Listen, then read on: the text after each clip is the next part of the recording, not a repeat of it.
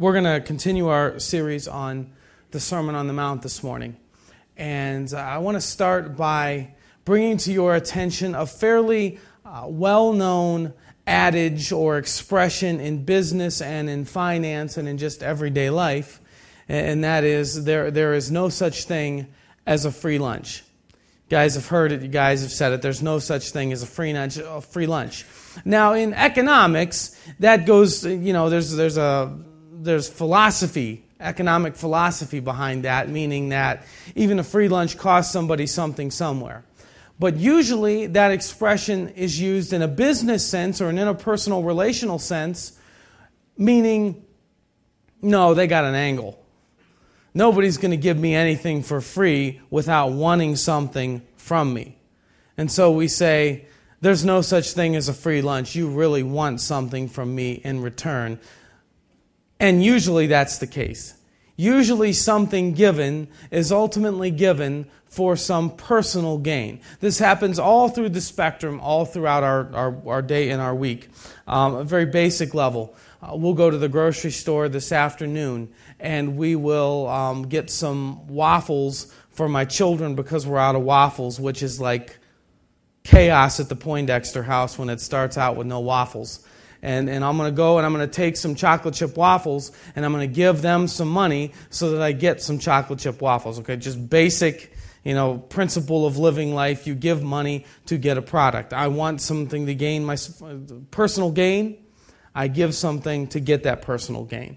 Now, this happens on a little more subtle but obvious level in business dealings. I would assume last Thursday at the Indians day game, there were some loges filled from companies that have salesmen who go to their clients and say, we value your business, so we want to just bless you, even though I'm sure that's not the language, with a day game at the Indians.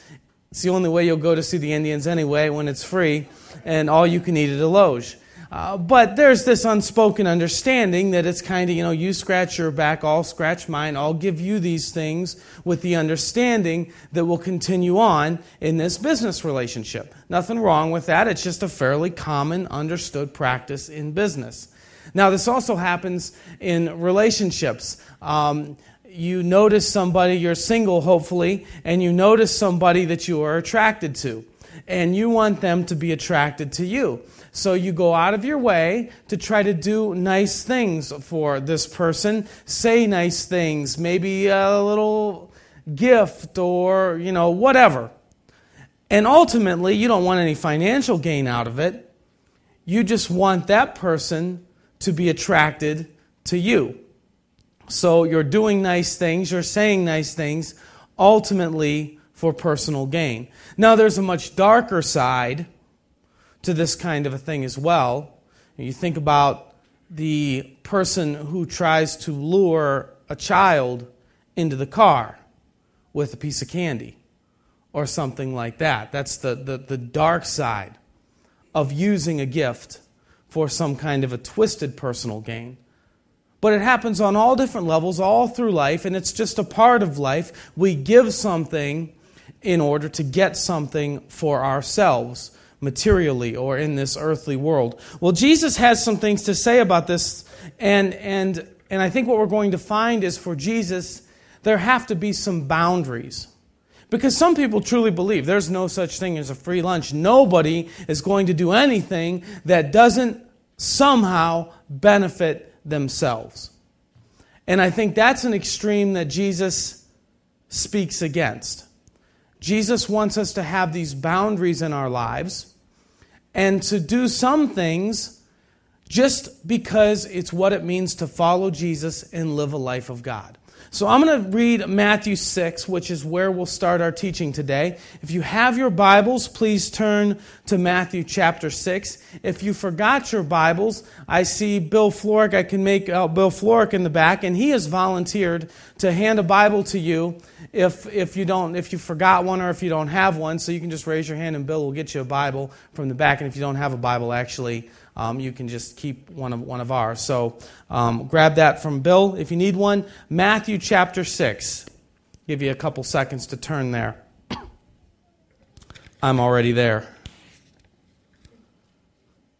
Jesus says this. It's right in the middle of the Sermon on the Mount. Matthew 6:1. Be careful not to do your acts of righteousness, the actual word there is almsgiving, before men, to be seen by them. If you do, you will have no reward from your Father in heaven.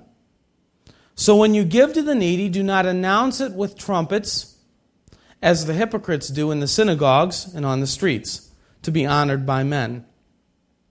I tell you the truth, they will have their reward in full. When you give to the needy, do not let your left hand know what your right hand is doing, so that your giving may be in secret, and then your Father, who sees what is done in secret, will reward you. I want to do three things today. I want to walk through that passage, and then I want to talk about what we can learn from God or about God from this passage, and then how we can apply it to our life. So let me start by walking through the passage. What's happening here is Jesus is making a turn in his Sermon on the Mount. He started out, if you remember, with what is commonly called the Beatitudes. And these are Jesus' introductory statements that include his whole crowd. He paints the picture of a spiritual spectrum. He says, if you are spiritually bankrupt, you've never done anything to please God. You're far from God. You have nothing going for you spiritually. The kingdom of God is yours. And then he kind of goes through the spectrum all the way up to, if you are persecuted for your faith, you're blessed. So he tells all of his crowd, which is a mishmash of humanity, no matter where you are blessed because God's kingdom is available to you. So he includes everybody. Then he makes a move toward talking about the law or the Old Testament, because much of Jewish life was trying to interpret the Old Testament and then follow through with those interpretations. And Jesus says, I want you to know that I am bringing fulfillment. I've come to fulfill it. I've come to give you a better understanding than your current teachers. And by the way, if you want to get this right, your righteousness is going to have to exceed the religious leaders of your day. And then he takes some time to talk about a couple of the 10 commandments. Do not murder, do not commit adultery. And show him exactly what he means by the fact that his teachings go above and beyond the normal teachings of his day. And now he's going to make a move in Matthew chapter 6 to talking about the three key pillars of Jewish life. Three spiritual disciplines that Jews did on a daily basis. Almsgiving, or doing what is good for people. Now, by Jesus' day and time, almsgiving came to mean generosity. You were doing something good for the benefit of someone in need. Almsgiving, prayer, and fasting. Next week, we're going to talk about prayer and fasting. This week, we're going to talk about almsgiving. So Jesus is very directly taking on the three activities that every Jew engaged in on a daily basis very intentionally.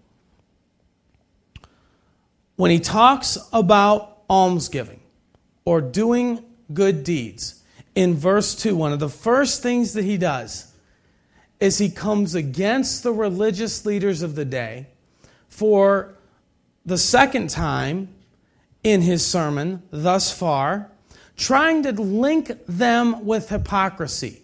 He wants the people to stop looking at the way the religious leaders are living as an example and paint a better picture of following God.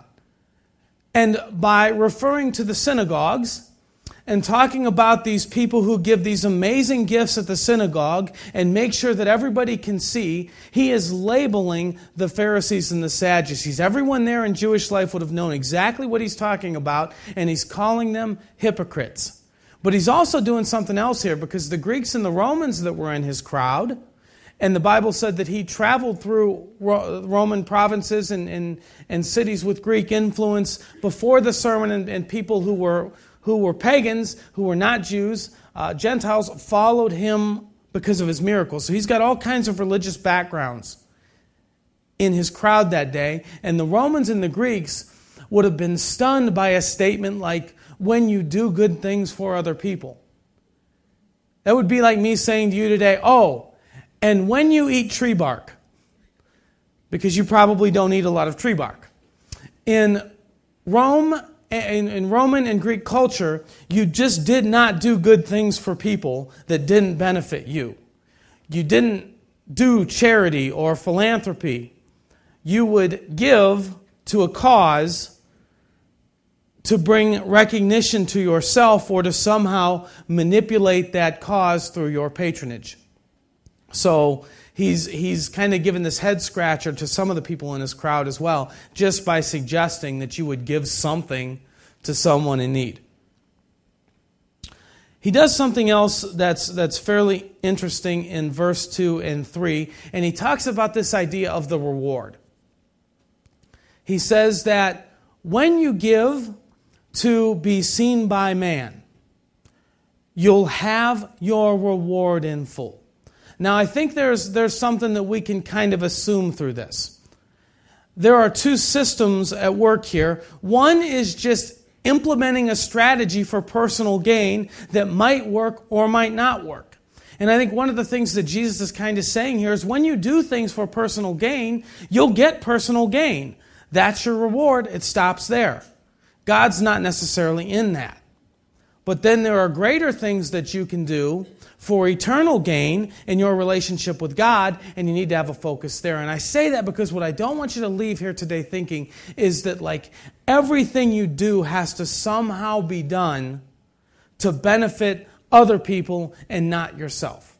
You can do things that benefit yourself and your family. Scripture's full of this. Proverbs are full of this. The Jewish people are very business savvy people. Maybe you've heard that.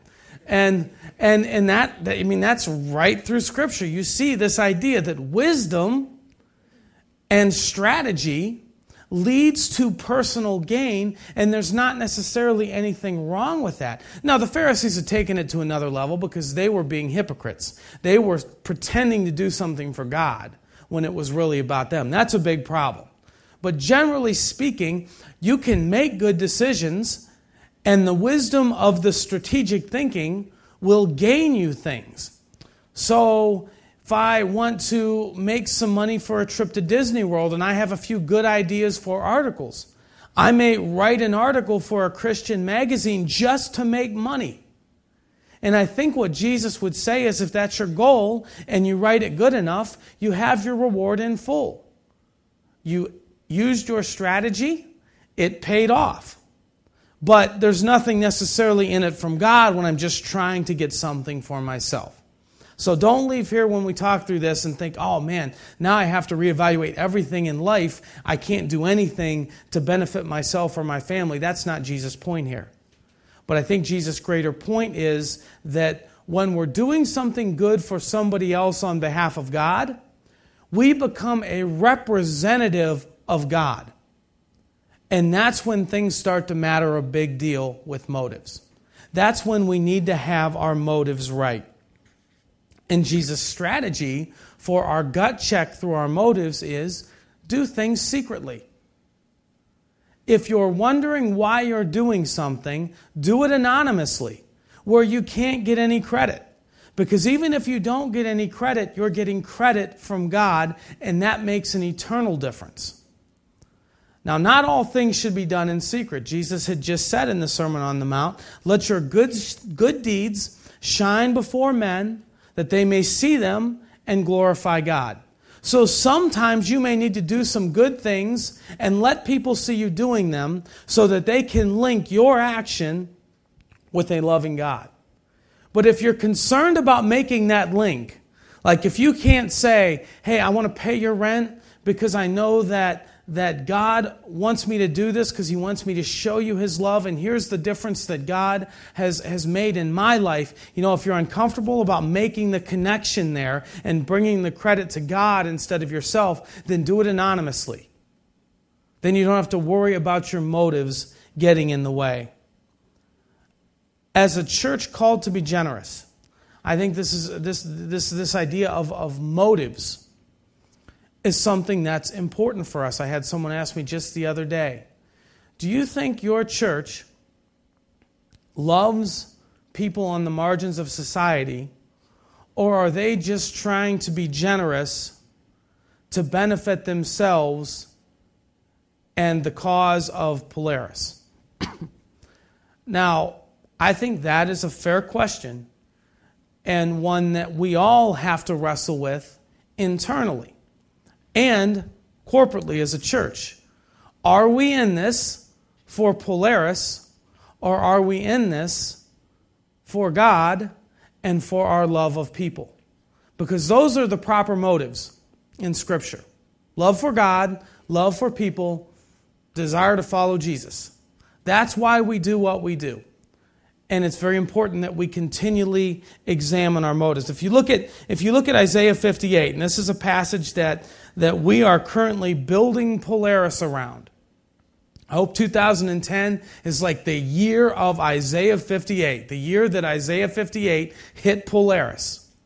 If you turn there in your Bibles, it's in the Old Testament.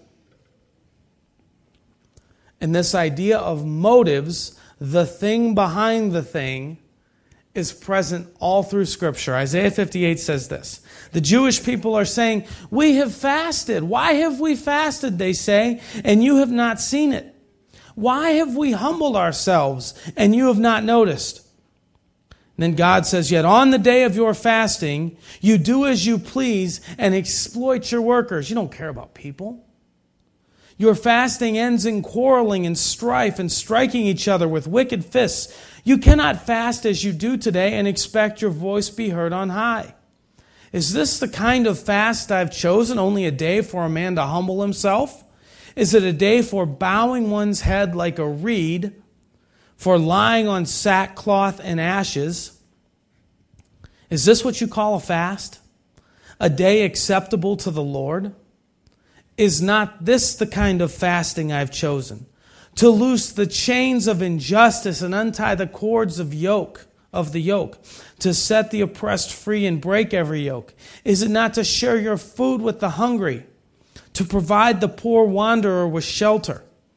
When you see the naked, to clothe him, and not to turn away from your own flesh and blood, take care of your family. Then your light will break forth like the dawn, your healing will quickly appear, your righteousness will go before you, the glory of the Lord will be your rear guard. And you will call and I will answer, you will cry for help and I will say, here I am. What was happening there is the Jews were frustrated because they felt like God wasn't hearing them, yet they were fasting, they were going without food, they were laying around in sackcloth and ashes as a visible sign to God that they were sorry for their actions. But their hearts weren't lined up with that. God says those kinds of things are worthless. Feed the poor. Show me that you love people. But then it's interesting that Jesus in Matthew chapter 6 says, you do good things for the poor. Doesn't count. So what God is saying is, right things aren't always right. You can surround yourself with religiosity, but there's no God present. And I've seen this. Absolutely surrounded with religion and churchiness, but no God present. Wes Stafford, in his book Too Small to Ignore, talks about his Christian school background when he was a child. It is just one of the most horrific sections of a book that I've ever read. There were missionaries in his particular denomination that were all over the world. And during the school year, those missionaries would come together at this school where they would live while their families returned to the mission field. So the workers at this mission school, this Christian missionary school, were essentially these children's parents. And Wes paints the picture of all kind of physical, mental, emotional, verbal, and sexual abuse that happened to these children at this Christian school, with pictures of Jesus all over the place, with Bibles and scripture memorization all over the place, with prayers before meals, and singing songs about God and His love every day. religiosity everywhere, God far, far away. And this kind of thing happens often because it's about the heart, not about the outward expression. Now, what I don't want is for you to be exasperated by this. I mean, we could take the path of, well, then what does God want? I do this, it's not right. I do that, it's not right. What does He want? He tells me to do this, I do it, now He's not happy with that. How do I win? What do I do? I hope it doesn't strike you like that God cares about your motives. When I listen to my grandparents talk about their childhood, and many from that generation talk about childhood or the childhood that their parents knew, there is this is true of my grandparents, okay? I don't know anyone else, okay? There is this kind of cold rigidity. Wash your hands, clean clothes, clean room, no running, no laughing, no talking, silent, seen not heard, chores done, or you go to bed without dinner, or get a savage whooping. And there's just this kind of rhythm to life where you have these rules and these things that you had, these deliverables, and when you do them, you're rewarded with dinner. And when you don't, you're punished. Now, there's a good part of that. You know exactly what's expected of you. I know exactly what I have to do, and I know that if I do it, I get dinner and I avoid a beating. And if I don't do it, I get a beating. And it doesn't matter whether I do it to please my parents or whether I do it, because I don't want to get spanked. I know that if I do it, this is going to happen. Predictable cause and effect, and I know how to do that. But there is a kind of coldness to that. And I hope what you can see is that God's desire for your motives is not another hoop to jump through. It's the sign of a highly relational God who loves you and cares about why you're doing what you're doing. He doesn't want just a list of rules for you, a list of hoops for you to jump through. That's not the idea of relationship to this highly relational God. He cares. So our 11th anniversary is coming up, me and my wife Kelly. And let's say on July 16th. Now a little bit of background here of gift giving. We don't do anniversary gifts. We do cards. That's what we do. We do cards. And there's an expectation that you're going to get a card. I'm going to get a card for Kelly. I'm to have a card for Kelly. But I want to get a card for Kelly on our anniversary, so that's no big deal. So I know that I need to do a card for Kelly on our anniversary. So July 16th, let's just say it the night before our 11th anniversary, this July 16th, 2010, I'm in line with Kelly at the Circle K gas station to pay for our gas. You know where I'm going with this. And there by the cash register are some random greeting cards, a little display of random greeting cards. And while she's standing there with me, deliverable, I got to get this woman a card because it's our anniversary. And I thumb through and I find the anniversary card and I pay for it. And then with the pen that I used to sign the receipt, with Kelly standing there, ALEX, bottom of the card, fold it, hand it to her, good to go, right? I just delivered on the thing. Now, my guess is, relationally speaking, that is going to hurt her if I were to really do that. Like, here you go. Here is my deliverable. I'm supposed to do this. I did it. And it's not that Kelly wants me to jump through hoops. It's that she wants to know that I am invested in the relationship. And when I look at Scripture and I see God call into question our motives, it's not because He's trying to exasperate us or He's some, slave driver, taskmaster, do this, do this, do this, do this, do this. Because there's a psychological game called crazy making. It's a well-known psychological game, and by game I'm talking about manipulation. That's a bad word in psychology. It's called crazy making, and it goes something like this. I see you took out the trash. Yeah, I took out the trash. I wanted to. What am I, lazy? No, I just thought that it would be a nice thing to do. What, I don't do nice things? You know, there's that kind of thing that you see a very dysfunctional couple do, and it's called crazy making. It's like, I can't win. How do I win?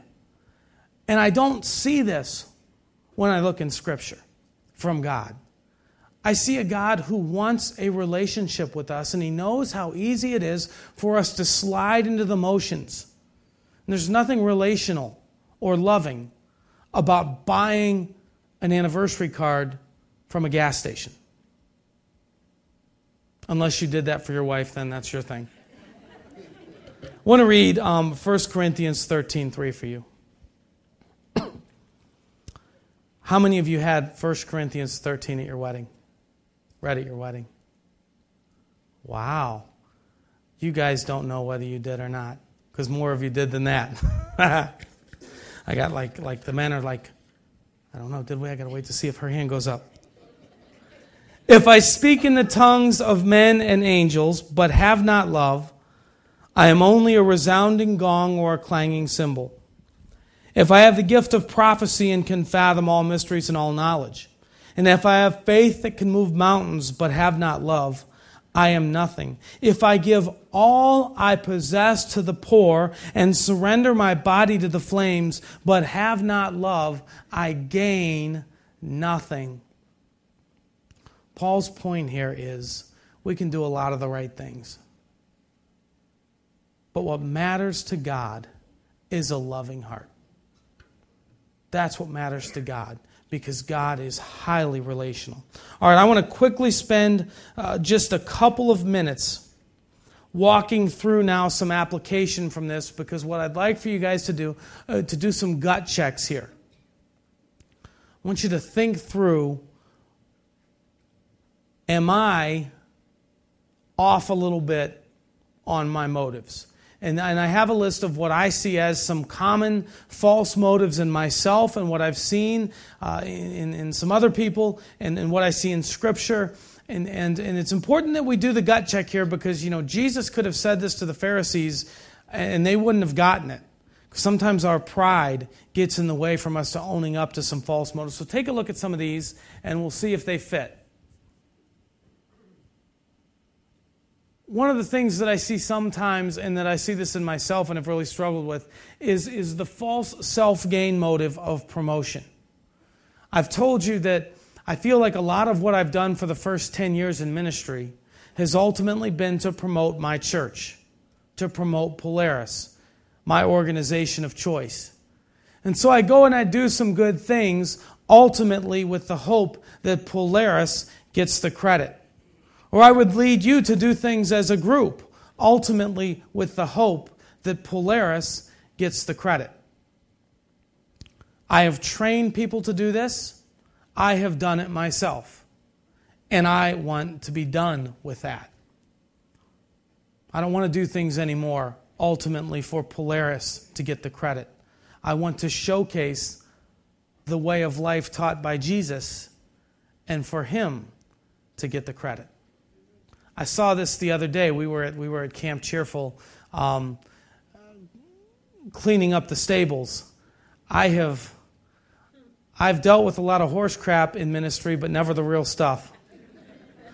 And there was a guy there from our small group who had invited his nephews, and they came, and that was their first real exposure.